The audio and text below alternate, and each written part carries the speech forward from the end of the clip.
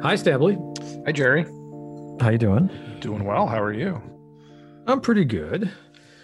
Pretty good. No prepared quip this time. Okay, So, I'll allow it.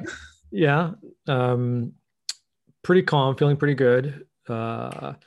Enjoyed this last book we read. Oh, excellent. I did too. Spoiler alert. It was called The Final Pagan Generation, That's right. Rome's Unexpected Path to Christianity by Edward J. Watts. And this one was your pick. It was my pick. Tell us about Edward Watson and what this book is. Well, first, I wonder if I should begin with why I picked the book, or do you think we should say No, that towards I don't the want you. end? I don't. I think you should hide that completely. Oh God. Okay. No, sure. Why did you pick this book? So there is a man. There is a man named Razib. Are we sure? Are we sure he's a man? He's real. Yeah. No, but he could be a god. He's a Khan. Uh-huh. He's a Razib Khan. And so Razib Khan is a geneticist by training, but he has been blogging and writing on the interwebs for well over a decade, closer to two now. And I've been reading him for a long time. And even though he's a geneticist and a scientist man and all that, he is very into history and politics and culture and all of that good stuff. But he's very into history. So he's been talking about this book for a while, but especially in the last year or 2 years, he has made very cryptic comments on the Twitters about the pagans and the Christians and which one are you and et cetera, et cetera. So this is all in reference to this book, because the book is a story, as the title says, about the final pagan generation in the Roman Empire, born and raised in the 310s and 320s AD, if I'm allowed to say AD, who kind of come of age in the mid 4th century and are just passing from the scene in the later part of the 4th century. So like the 380s and the early 390s. And this is when, as the kids say, shit starts to get real in the Roman Empire with the fighting and ethnic, or I'm sorry, not ethnic, but social unrest between Christians who are kind of in the ascendancy and pagans who are, I don't know, descendancy in decline. Yes. Decadence, one might say. One could say. And what Razib Khan likes to point out is this is actually, even though it is not written as such, this book is like it's a history book. This book is, you could draw lessons from the book and the way that the last pagan generation experienced this decline of paganism and the rise of Christianity, and apply those lessons to today. So yes. Yeah. So a couple things. So one, maybe we don't need to explain who Edward Watts is. He is basically a historian He's focused on Rome. Correct. And this book, from beginning to end, is nothing but a very serious history of the 4th century in Rome, right? With a focus on the Christian asceticism. So that's what this book is. It has nothing to do with anything else except that. Yep, it is a history book. Yeah, it's in like a academic series called The Transformation of the Classical Heritage. Right. So it's all about random Romans that no one's ever heard of, such as this. And it's just that Razib Khan, who I agree with you, is probably one of the most interesting public intellectuals that we have now. Amazing that he doesn't really write for any organized outlet. From time to time he does, I think, like Frog City Journal and stuff. I guess he for like a minute he was some kind of online columnist for the New York Times. There's a history for that, and he could plausibly claim to be one of the first people to have been canceled by the PC woke, by mobs. Yes. And this was like 5-6 years ago. Oh yeah. Yes, something like that. Yeah, he was too hot for the Times, even though he's certainly qualified to. He's more qualified than most New York Times columnists to have opinions about the world. One could say too spicy. Too spicy. Yeah. But he points out that this book is a good metaphor for Mhm. what's happening today. And in particular, it's that when people think about the fourth century, and I even do every day. and even historians, they think about it as this time of a revolution, Mhm. right? There's this radical like switch that went from the Roman Empire having, and having long been this pagan empire to you have Constantine, right? Converted to Christianity, became emperor. And then like there's this revolution when then Rome becomes this Christian empire. And what Watts points out at the very beginning of the book is that for people living during this, they would have no idea. People who were born in the 310s and died in the 380s or 390s, right? They would never have identified that they lived through anything revolutionary. For them, this was just, I mean, they saw stuff changing, but to them, they're like, oh no, this will all stay at the universities. Yeah, it'll Right? stay on. It'll stay on campus. Stay on campus.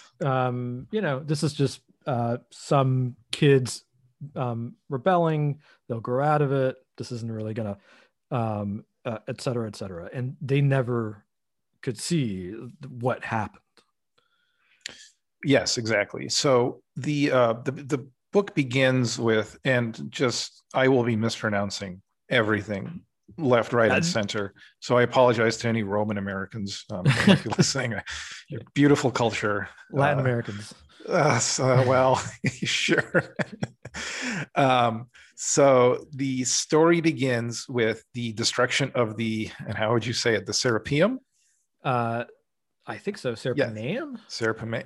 Yeah. I don't know. Is there extra N there? Yeah. Well, which is a temple to Serapis? Or Serapin? Serapin, yeah. Yes. Serapis, you're right. Excuse me. So this was a giant temple in Alexandria, ancient Alexandria, possibly one of the biggest buildings around. It's kind of built, or was built, on top of this hill. And the book begins with the story of its destruction in 393 AD. 393. So it begins at the end. Right. Foreshadowing. Foreshadowing. That's right. Or not. I don't know. It's destroyed as a result of essentially mob violence between Christians and pagans in Alexandria. Right. And a Christian mob went up the hill and destroyed this thing. Yes. And that sparked mob street violence between pagans and Christians like basically mopped the floor with the pagans.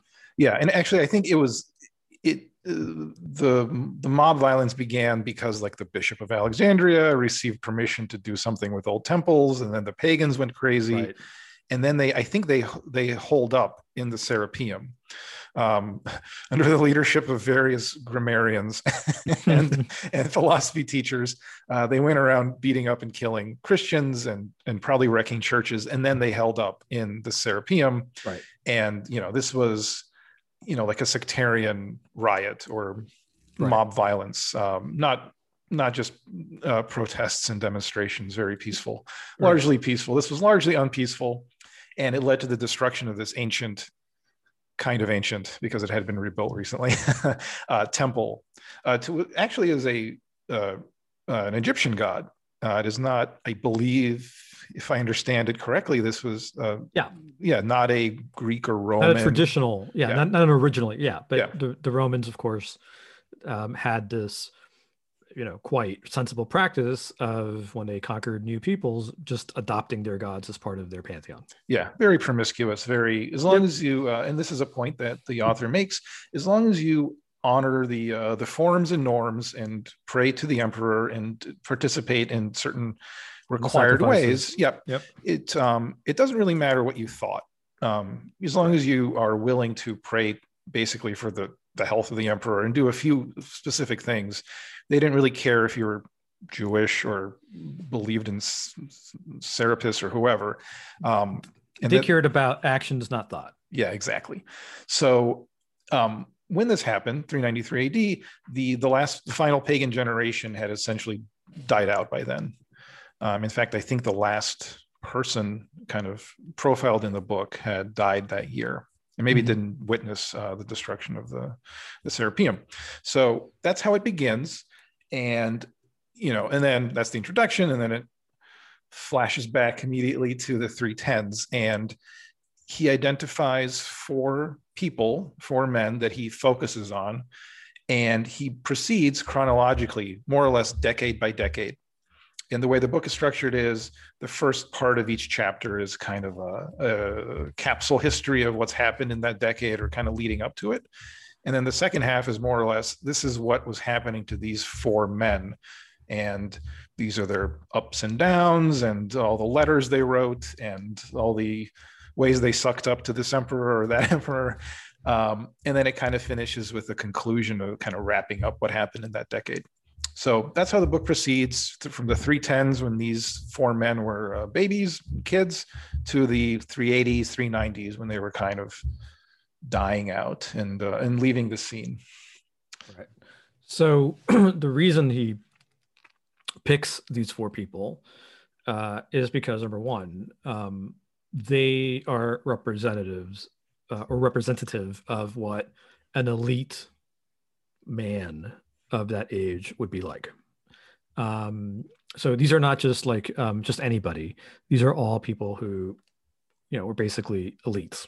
They became senators or otherwise were, at the top of the society. And second, the other reason he picks these people is because, well, these are people for whom we have good records, right? We have all their correspondence. We have all of their records. And so it's easy to write about them. Yeah. And it's more like they have some record. I don't know. Not all, of course. Yeah.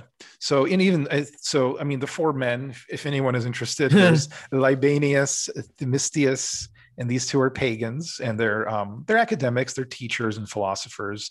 And there's this Asunius, who's a Christian, from Gaul, like modern France and Bordeaux, and he's also a teacher of rhetoric.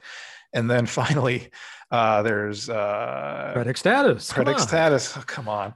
Predicstatus, he was a pagan, and he's the most highborn and elite of the four, although all four were close to various emperors and held high office. He was born into a very elite family and held some of the highest offices that you could in the Roman Empire.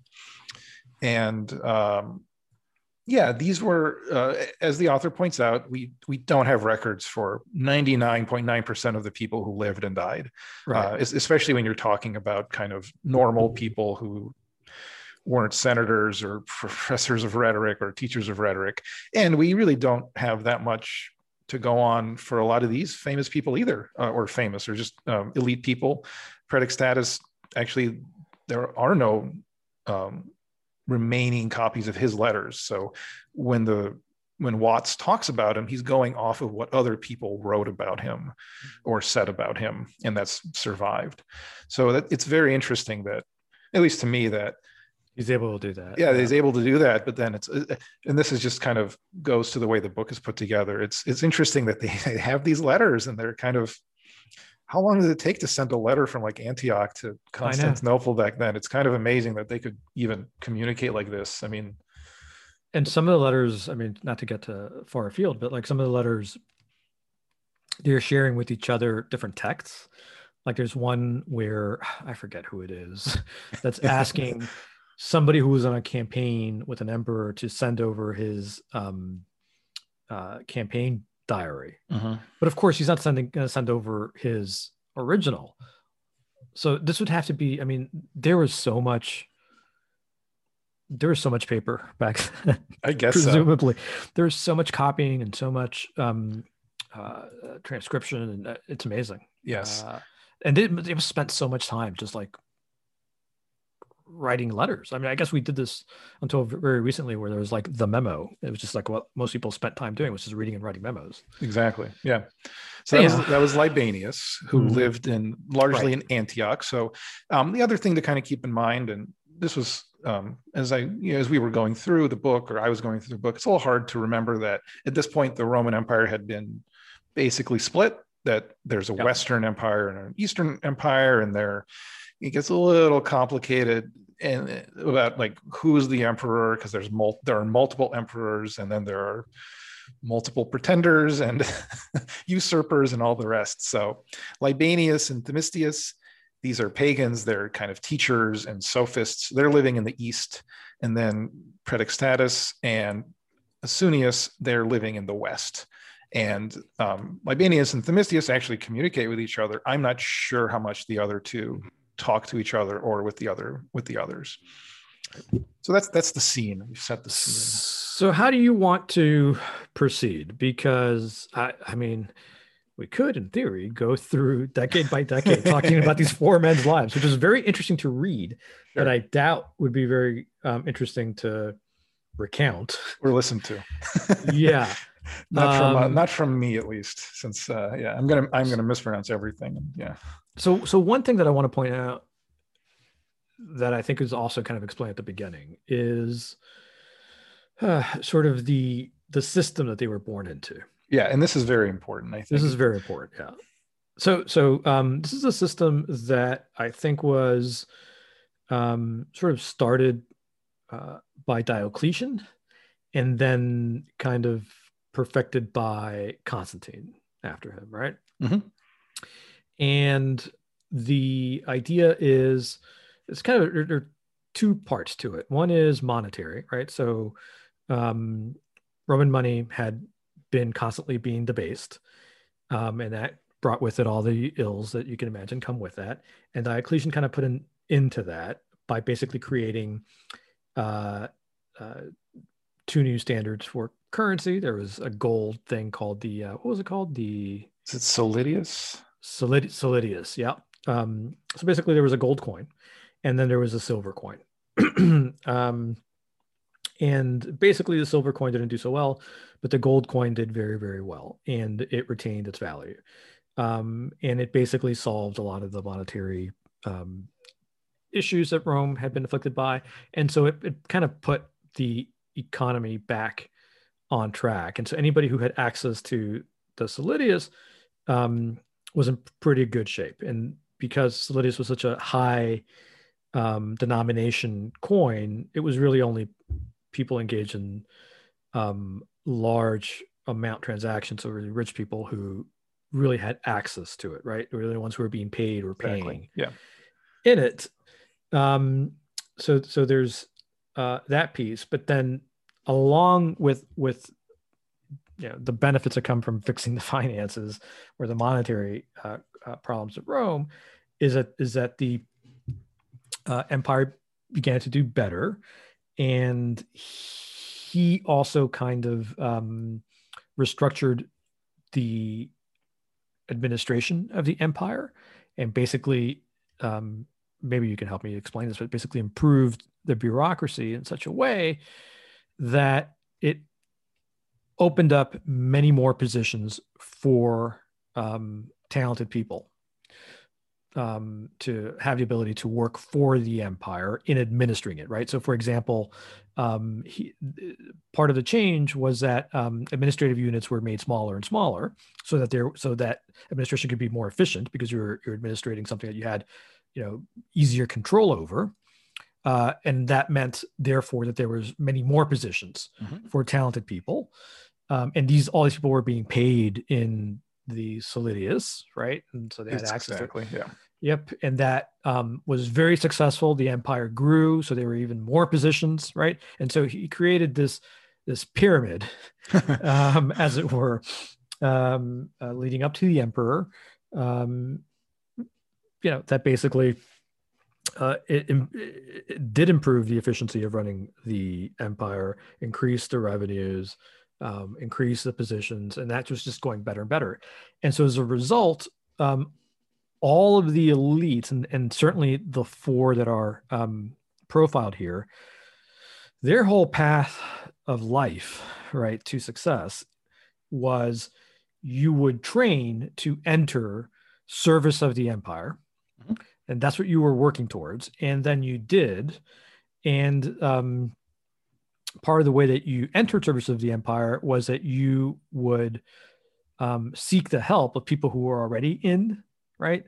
And they would help you get in it's very much kind of like an influence peddling racket. It is an influence. It is influence. It's cronyism. It's cronyism. So basically, because of who your family was or whatever, you were able to seek out favors that would get you basically, you get letters of recommendation or introduction, and eventually, you'd get in, and you would have the sponsorship of different people who are already in La Cosa Nostra, as it were. But the expectation of you was that once you were in, you were going to pay it forward. Exactly. And you were going to, number one, be available to help all the people who helped you, which means that when they wrote to you about, hey, can you help my son? You were going to help them, right? And so the pyramid continues to grow. So all of the elite success was bound up with the success of the imperial system. And by the way, this is both pagans and Christians. Right. Yes, because there were definitely Christians in the elite. Like we said, as Asunius, all the way to the emperor. Yes, of course, obviously. Yeah. But even Constantine was the first Christian emperor, but there were already obviously Christians before then who had been, even up to when he took over, still being persecuted pretty severely, depending on the whim of whoever was in charge. Right. It should be pointed out, as Watt says, that some of the earliest memories of these people back in the 310s would be that a lot of resources of the Roman Empire were being spent on persecuting Christians. Yeah. And by the end of their lives, basically the Christians had taken over. Okay, so they're dependent on this imperial system, which is basically a giant pyramid scheme, influence peddling. But it works. It works, yes. Yeah. So one thing to, I think, remember, I'm sure people who know Roman history know this, that when Constantine took over at the beginning of the 4th century, this was just as Rome was getting out of what people call the crisis of the 3rd century. And this is what Diocletian was trying to fix. And this is actually why, there were, and I think Watt says there were like 50 emperors in 60 years or vice versa. Either way, not good. And just constant civil war, depopulation, cities were collapsing, economies were collapsing, the money had been debased, and there was massive inflation. And that is why Diocletian split the empire in two and said, it's just easier to rule this way. I'm going to shrink the size of the provinces so we have competent people who actually know like what the hell is going on. Those were the reforms that he did administratively and also, I guess, monetarily. And that's why the final pagan generation is actually entering a world that kind of works, that people aren't starving to death anymore. And there's massive opportunities for the elite, the powerful, to make a lot of money. Something else to note is, and I think it's the Solitus, not the Solitius. What do we know? Okay. Like Jerry said, there's like, it's a bifurcated system. There's this massively valuable gold coin that you cannot split because the silver coins fall out of favor. They're barely even minted. And then there are these like lesser coins that are what, bronze or tin, that are just kind of covered with a small layer of silver. And those do become debased, and you can't really use them to buy anything. So it turns out that the only way to like be wealthy or really buy anything is to have access to the gold coin, the Solitus.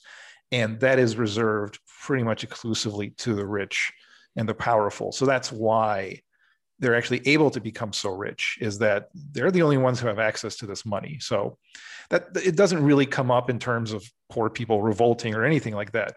But that's kind of what kicks that whole system into gear, is that there is a lot of money to be made because the rich are basically hoarding all of it. So that's like interesting. And something else to note, that these four guys that he writes about, they're not exactly heroes. They're just kind of normal elites. Just living their lives. Just living their lives. There's a lot of sucking up to emperors and cronyism and that sort of thing. So that's also very interesting, that they're not cast as heroes or like old sages who are fighting anything in particular. So that was and the more powerful they get and the more into the bureaucracy they get, the more you see that just really, really a lot of sophistry. And I think To he actually, justify what they're doing. Yeah. yeah, exactly. And I think he actually, at some point, I noticed he stopped calling. I think Themistocles is the most, or Themistius is the most flagrant about it because he's The most mercenary. yeah, exactly, because he is in Constantinople, which becomes the capital of the Eastern Roman Empire, um, and he is essentially turned into a propagandist for for whatever emperor will like him, and that's what he turns his skills as an orator and a philosopher into. So he's a philosopher, which everybody respects Mm-hmm. philosophy. And so emperors basically use him. He's allowed himself to be used by emperors to launder whatever whim of the emperor as, logical and truthful, because Yes, he's a exactly. philosopher. Right. Yeah, because and he and this is kind of an aside, but it's very Yeah. interesting because whenever he starts one of these orations, and he does kind of become like the pet orator and propagandist for one of Constantine's son, Constantius. He's the one who survives kind of the civil wars that happen after Constantine dies. He just brings Themistius around and makes him give a speech. And usually the first thing Themistius says is, I'm a philosopher, so like I'm obviously telling the truth because philosophers hate to lie. So now I'm going to tell you what Constantius wants you to hear. So that was fun. Okay. So how should we proceed? So I think like Jerry said, we really don't want to go chronologically, even though the book that's how it goes, because they would just be a recitation of names and dates and emperors and things like that. So I want to maybe pick on the main theme or a couple of the main themes. And I think Jerry's basically described it pretty well by now. It's that the final pagan generation, the FPG, I'm just going to call it that for now, they were in a system. And, it was a fairly new system when they were young, but by the time they're maturing, it's very well established that, you parlay favors, you pay it forward, you pay it backward. And that's how it's done. That's how you become powerful and wealthy and, don't get tortured and killed, essentially. That's always a plus. But the only problem with that is it's very hard to leave. So not only is there just the temptation of all the money and like the nice houses, and you probably want to be rich in ancient Roman times and not poor. There's also the fact that you are essentially letting down everyone around you. So it's not just kind of economically bad. It's almost like social death. You can't leave. You can't pull out of the system because there's a lot of people depending on you. There are a lot of people who you owe. And to leave the system and do your own thing or speak truth to power or something crazy like that, not only would it probably get you killed, but it would disappoint everyone around you, and you would become an outcast, like a social pariah. Yep. So that's how the system kind of kept itself going. And as we get further into the 4th century, and the author starts to talk more about the Christians, the Christian generation, I guess you would say the first Christian generation, these people are the children of the final pagan generation. I mean, some are literally the children, right? and some are just kind of metaphorically. These are the people born in like the 330s, 40s, and 50s, and they. So let me just stop you for a second, because I don't want to give the wrong impression. It's when you said the first Christian generation. So no, I mean, so of course. Oh, sure, they're not, but they're kind of the first. It's yeah. How to describe these people? It's the people who are going to end up establishing Christian dominance. Yeah, so they're the children, the CFPGs. Yeah, I'm trying to avoid that. I mean, one way to think about it, post-pagan. Well, so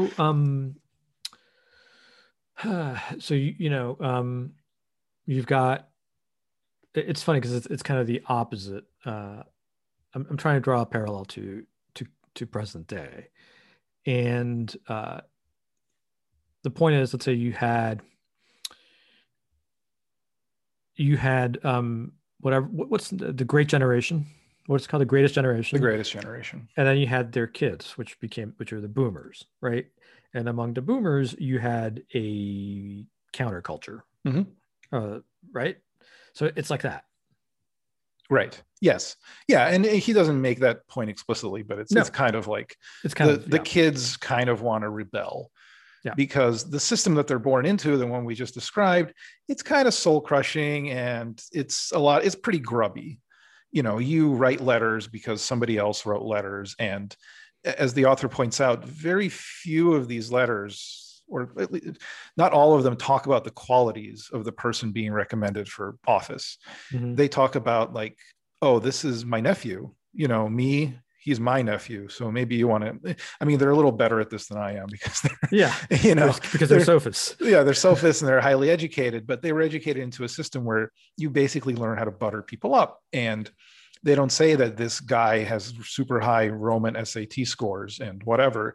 They talk about, how it would be great if you could do him this favor because I did you a favor, or I will do you a favor, or you were helping a very powerful scion of some family. It's that sort of thing. So the children of the final pagan generation grew up in that system, and they, as you can imagine, necessarily, young people, yes, they're young and didn't particularly care for it, or some of them at least, not all of them. Yeah. Mm-hmm. Yeah. So the what the book starts to describe in the later chapters is, the final pagan generation, they're kind of locked into the system. Even if they wanted to, they're not going to leave unless you want to, I don't know, go live on a mountain somewhere. So there's no way to leave.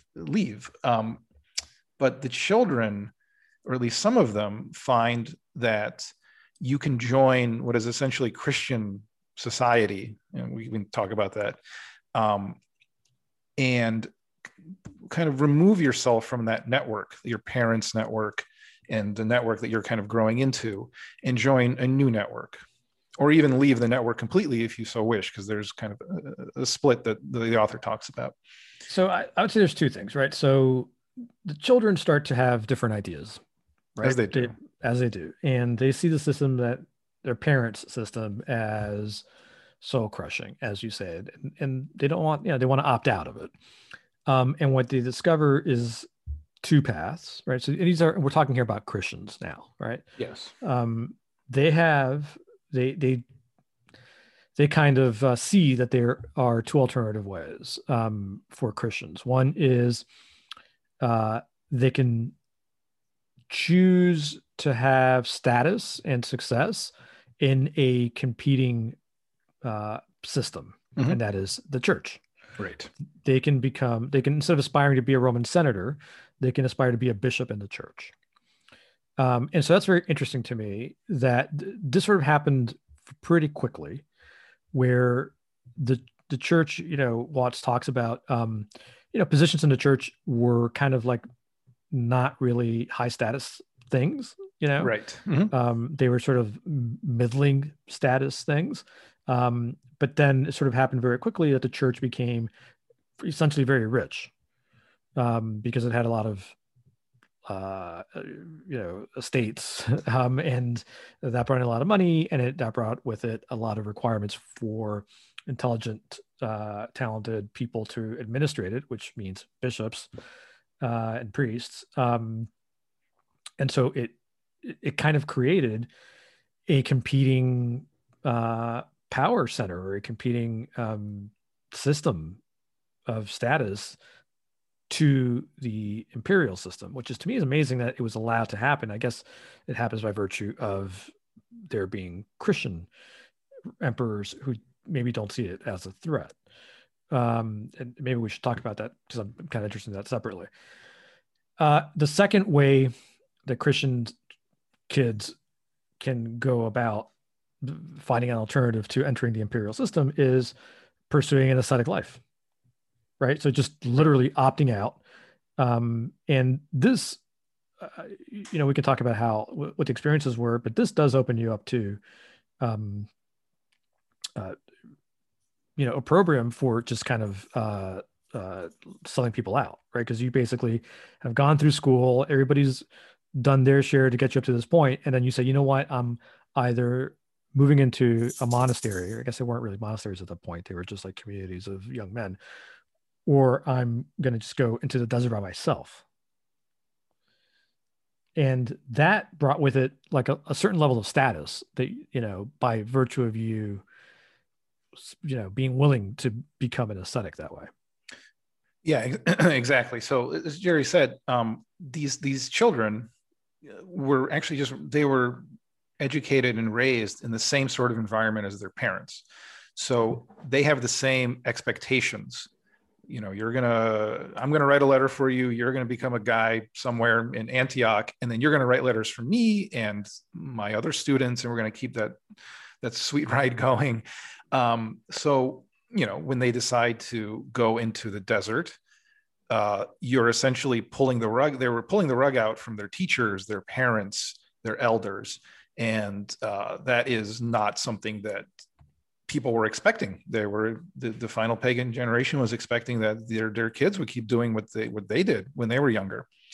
But you know, ironically, for the people, and I don't think they called them priests, right? They were ascetics, if I'm pronouncing that right. The ones who left and were successful in setting up as Jerry said, they weren't exactly monasteries, but you could just say they were monasteries of other like-minded men. Eventually, there were enough Christians in town, say, that those ascetics could come back, and maybe they didn't live in town, but they had status and they had power based on their asceticism, that they were, you know, holy and you know, true to their faith. So you know, I'm not sure if that was on purpose or that's just what happens when you're considered to be, you know, so devout. But besides becoming a bishop, like Ambrose and Basil and other people, you could also, if you wanted to, or you felt the calling, go into the desert and become an ascetic, and that would also possibly give you status and power, just in a different way. Right. And yeah. And so where do we go from here? So can we take a step back though? Yes. I think we need to. Yeah. So when did this happen? So this was in the 360s? Yeah, like the 360s, the 370s. So this is, you know, the FPGs, they're born in the 310s and they're starting to have children in the 330s. Right. And those kids are entering their 20s and teens in the 350s and the 360s. Right. But so before this, right? So from 310 or, you know, just early 4th century up to this point, we see a succession of Christian emperors, starting with Constantine. And then there are pagan emperors again. I guess there is it Jovian is the last one? So I'm not sure if Jovian is pagan, but Julian. Julian. So who I think is the last pagan emperor, right? So we have a succession of Christian emperors punctuated by Julian, and they go back and forth in the kinds of restrictions as Christians that they place on pagan rituals and pagan practice. Some more, some less. But the interesting thing is that their typical Roman elite, as personified by these 4 people who we're following, they never really see that there's a Christian emperor as a threat to, you know, the system that they are tied to. B, they never see the restrictions that these emperors place. Like at some points, these emperors outright ban the practice of sacrifice, like basically the practice of the pagan religion. They just outright ban it. Or like you can't go near a temple, or they'll close down the temple. Yeah, close them down, tear them down even. Yeah. While the elites that we're following are kind of put off by this, A, they don't really push back on it, and B, they're not really worried, because in practice, people continue to do all these sacrifices. They continue to have these temples, and it's all around them. And, you know, it's kind of like frog being boiled kind of thing. Exactly. Right. Yes. right? And it's like it gets a little hot, and then in the succession of emperors, the restrictions get tightened and loosened and tightened and loosened, and they're enforced, they're not enforced, and so it never really bothers these guys that this is the direction we're going in. That basically we're switching to a world where Christians are running the empire, and they are, we're slowly moving to the world where the Serpentaeum is going to get destroyed. Right, exactly. And part of that has to do with, we're talking about the 4th century, and even though the emperor is the emperor and basically can do whatever he wants, he can't really, because this is a huge empire. The fastest, anything moves is like a ship or a horse, I guess. So even though Constantine and Constantius send out these laws, they're from the emperor saying, you can't make sacrifices or burn incense, or we're going to execute you, something like that. It's really up to local governors and other officials to enforce those laws, and they really don't have to if they don't want to. And they wouldn't, because and they wouldn't, because most people are still pagan. Yeah, and it just kind of like would rock the boat unnecessarily, and things are going well. Here's a part that I highlighted that to me kind of is the main nut that I took away from the book. Talking about the elites, they certainly did not approve of the sort of policies that Christian extremists like Maternus had been pushing, but they also saw little that could be gained by actively opposing them. Most temples remained open despite the laws. Statues and images of the gods stared down from every corner of cities. Public sacrifices continued to be offered, et cetera, et cetera. At the same time, there were careers to advance, honors to be earned, positions to be gained, transfers to better jobs to be secured, deaths to mourn, issues of inheritance to resolve, new marriages to arrange, and fun to be had. So, these young whippersnappers who were slowly getting closer to the commanding heights of the empire were putting forth these completely crazy new rules that would, if followed to their conclusion, would completely upend your way of life. But look, come on, really, there's nothing to be gained by actively opposing them, because they're never really going to succeed. And in the meantime, I've got, if I just go along a little bit with their crazy shit, I will, I can focus on what I need to focus, which is my life, my family, getting ahead, etc. Yeah, exactly. And this is they wanted to stay in the system, because if you really want, you could. There are examples of men who, and of course these are all men. This is not a particularly feminist time, so this is mostly dudes we're talking about. There were examples of men who either by mistake or on their own volition went against something that the emperor would want.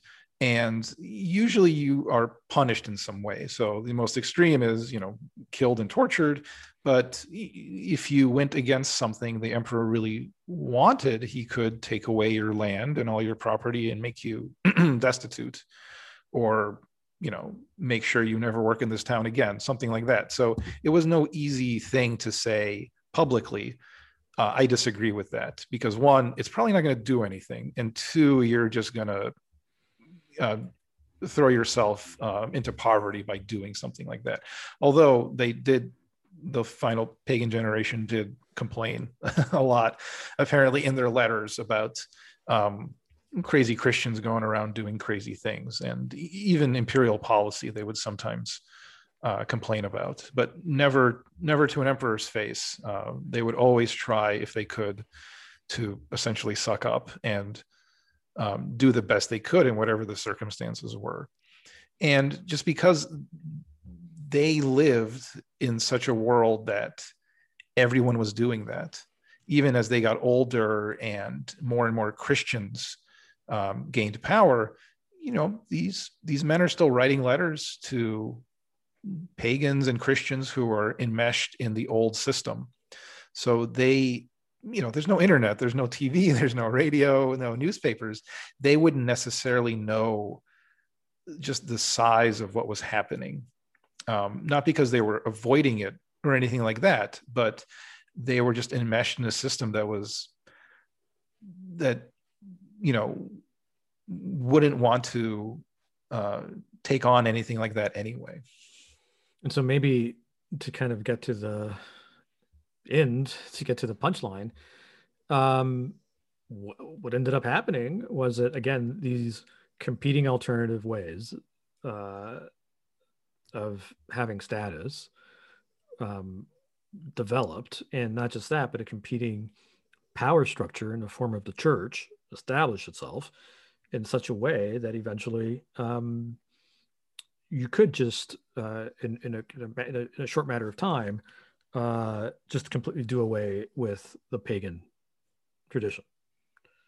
Exactly. And it's probably something we haven't hit hard enough, that what allows what happened in 393 and then going forward is that Christians figured out or stumbled on a way of creating a separate power structure away from the old imperial system that the final pagan generation was enmeshed in.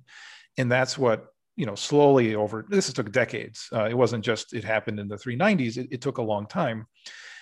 They were able to essentially ignore the final pagan generation. These men became just not relevant. It no longer mattered that Themistius wasn't going to write a letter to you because you were some crazy pagan or Christian, lunatic, because you had other powerful men who would support you and write letters for you.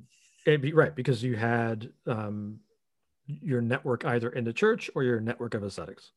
Exactly. Connected to the church, by the way. It's not like these things are completely separate. Yes.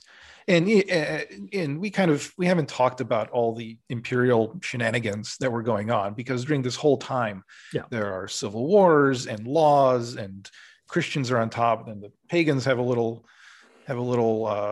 comeback with Julian, who tries to fire all the Christian, all the radical Christian teachers, which is funny and kind of relevant to today. He tries to clean up the universities. Right. That didn't work very well or at all, which was interesting. So yeah, it's just they didn't realize that the kind of the ocean, the depths were changing as they kind of kept doing their own thing. So what lessons does that have for today? I mean, who could say? But this book has, I think, would have resonance, and there are other people besides Razib Khan on the right, especially, who have talked about it. I know Rob Dreher? Rod Dreher. Rod Dreher, yeah. He's reviewed it and talked about it and discussed how the lessons apply to maybe kind of conservative Christians in America.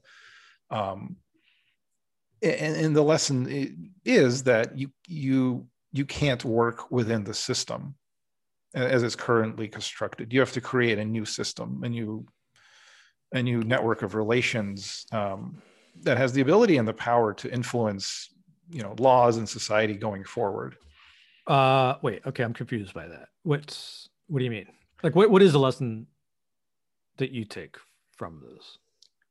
I mean, I'll tell you a lesson I take from it. Yeah, I take from it is that we're screwed. Okay, well, that sure. I think Dreher also takes that lesson, but he tries to be his shtick, right? So not shtick, but no, I get it. The constant. What is it? The Benedictine option. Benedict option, yeah. But wait, let's for the benefit of people who are listening. Like, the lesson I take is that we're screwed, and by that I mean that the successor ideology is creating alternative. It's kind of interesting, right? Because it's not that they're creating they're creating an alternative ideology, but it's not just that. It's that they are enmeshed in the current system. Which is, they are, yes. Now they are. I mean, if you wanted to, I think if people wanted to, what year is it? It's not 310. It's No. more 395 or 400, or maybe it's 392, depending on how. Yeah, I'd say it's more like, I think it's more like 392, right? Okay, Like I don't think we've seen the sacking of the Serpenium yet, right? Yes. Um, Some statues have been toppled. Some statues have been toppled here and there. Yep, yeah. yep. So we've had skirmishes. I guess it's very. I guess where there's a difference is there is no formal church in the current moment. Well, no, but you could also say there was no. How structured was Christianity in the fourth century? It seemed to be pretty, right? Because more so than I mean, there was a church. The church had bishops. The bishops were very enmeshed in the elite imperial system. The church had a lot of property. It was supported by the state. Right. So that doesn't exist now. I think what's happening now is kind of a little different. It's co-opting existing institutions and making the final pagan generation of our current time kind of irrelevant. And if anybody, and making them kind of like the original final pagan generation, people like, what's the point of fighting with these incremental things? You've got a mortgage to pay, kids to put through school, and this is, you half agree with some of the things that they're saying, and so you don't say much. You go along to get along, and slowly they're getting more and more power. They're making changes here and there, right? And if you do try to stand up, you get killed. Sure. I mean, the only difference is this was a very dog-eat-dog world. This is very Bronze Age mindset. Right. And we live in some would say a liberal democracy. So there are options other than violent struggle or assassinating. Liberal democracy, not a hydraulic despotism. No, despotism. No, okay. I don't think so. Although that's up for debate. Yeah. So to me, like the perfect. Like David French, the sainted David French seems to be no, I'm not going to make fun of him or anything. Okay. He would be, I would think, our equivalent of a final pagan, because, yes. But it's also not like he doesn't keep his head down or just no. He's not he's not some guy that just has a law degree and just works at a law firm. That's what I think that's what the final pagan generation equivalent would be. Yep. He tries to fight for what he thinks is right and sues the government and sues universities and does all that good stuff. But, one criticism of him that you get from people who are further right and kind of more interested in direct action and that sort of thing is, he's kind of weak. He doesn't understand that he no longer lives in the world that he used to live in. Right. But I think, yes. But I think the issue here is that if the lesson you take from this book that we read is that if you want to avoid the fate of the final pagan generation, what you have to do is not be weak, right? Wake up and see that you are being slowly decimated. And what you have to do is take direct action and kill all the Christians, as they were doing in the early 310s, right? Uh-huh. I get it. There are a bunch of Christians that owe you favors that you haven't yet cashed in, and that's very valuable. But you know what? Your entire way of life is going to be eradicated if you don't just kill them all, right? Metaphorically, except back then, Bronze Age mindset, no, it would actually have been yeah, exactly. Okay, so if you take that metaphor and apply it to today, I'm not sure that killing them is an option, and B, telling David French to stop going through the institutional system. Right. So David French believes that the liberal,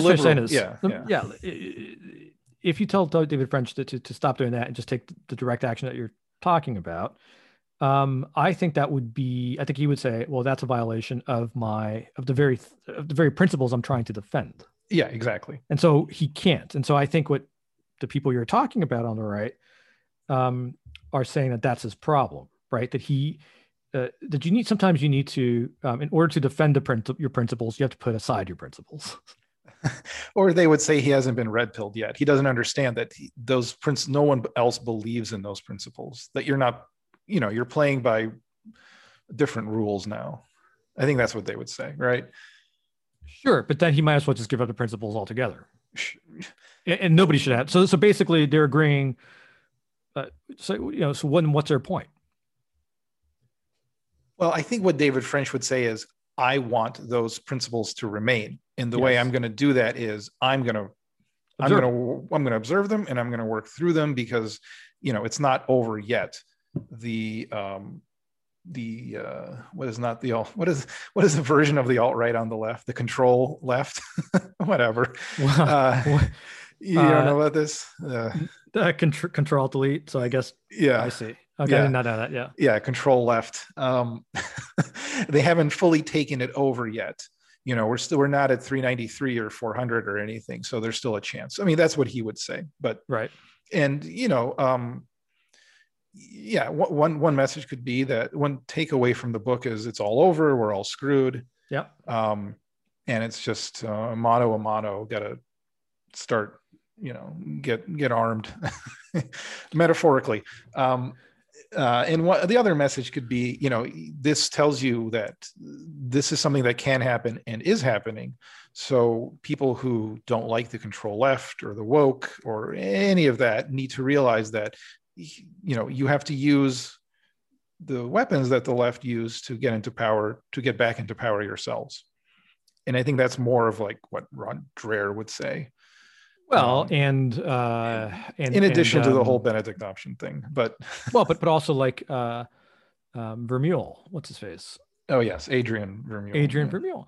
But again, I think it's incoherent what these people are saying. If you use the weapons that the left used, and these are weapons that you have, or at least people like David French have been singling out as reprehensible, that we shouldn't allow these kinds of weapons. Right? If you say, fuck it, I have to use it myself, then what are you standing up for? And you win, okay, so now you defeat the left, and what have you won? I don't. So I get it. It's not, what's the alternative to that? It's that you may well be lost. I think, and I guess that's not comfortable to people.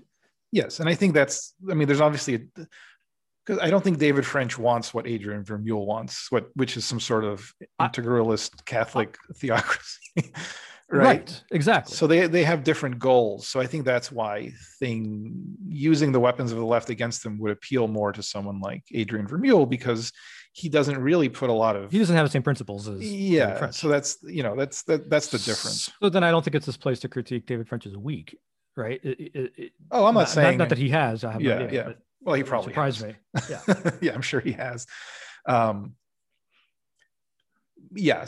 the example doesn't carry over perfectly well to our time, obviously, but I think, like we've discussed, I think this is what this history book makes you think about, that these people in the final pagan generation, they just didn't realize what was happening. Yeah. And not only that, but I wouldn't call it their ideology, because they kind of didn't have one, but their entire system, their entire way of life actually prevented them from seeing it before it was too late. Yes. And I think that's the greatest thing I've taken from this book, and maybe not just from this book, but just from observing the world, and maybe having, this lens, but,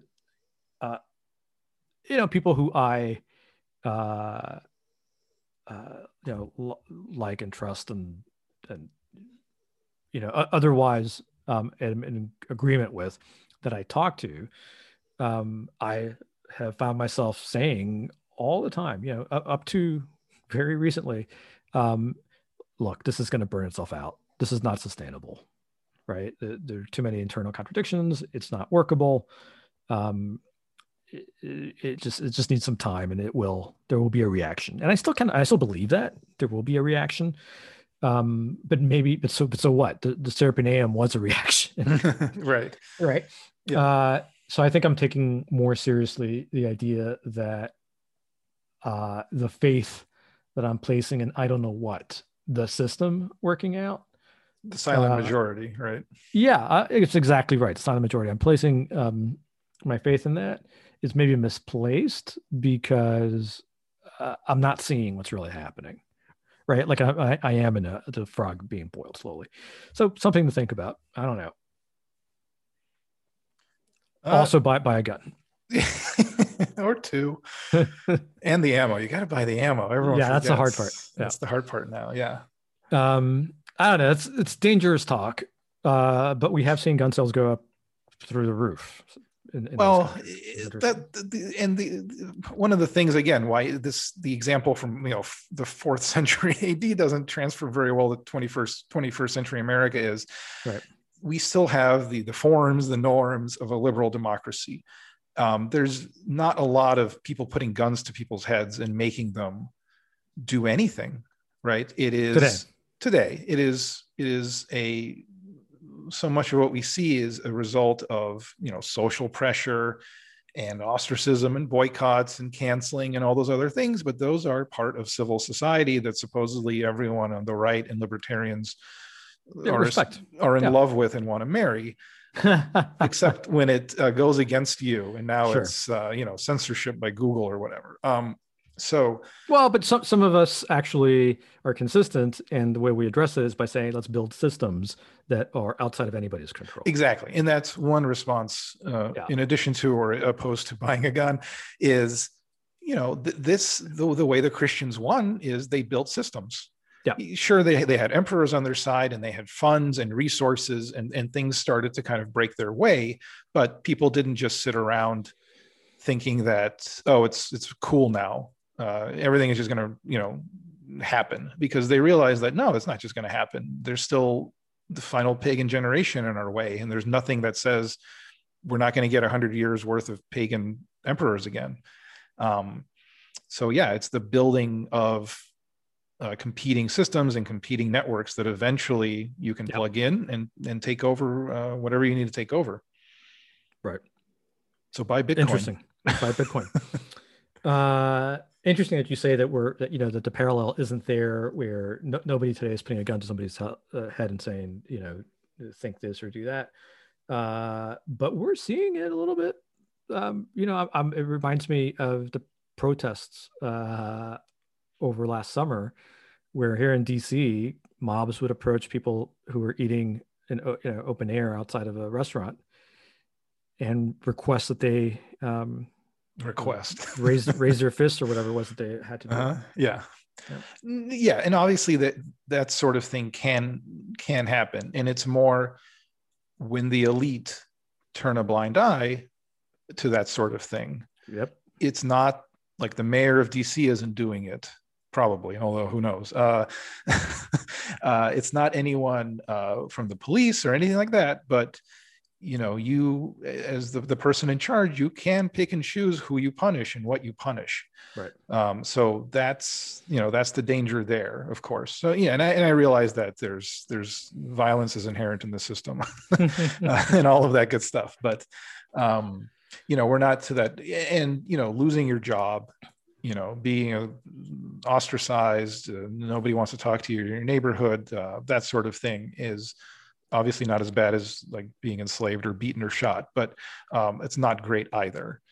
All right. Well, I think if nothing else, this book gives us a great language to talk about what's happening, right? And I think that the shorthands of pagans and Christians is pretty good. Yeah, I would recommend the book. It's definitely a history book. It does maybe require some basic knowledge of like what the Roman Empire was, but he does a decent job of explaining a lot of the backstory. Not everything. It's from an academic press, but you won't get lost in all the names if you don't want to. No, it's good. It's entertaining. I'd recommend it too.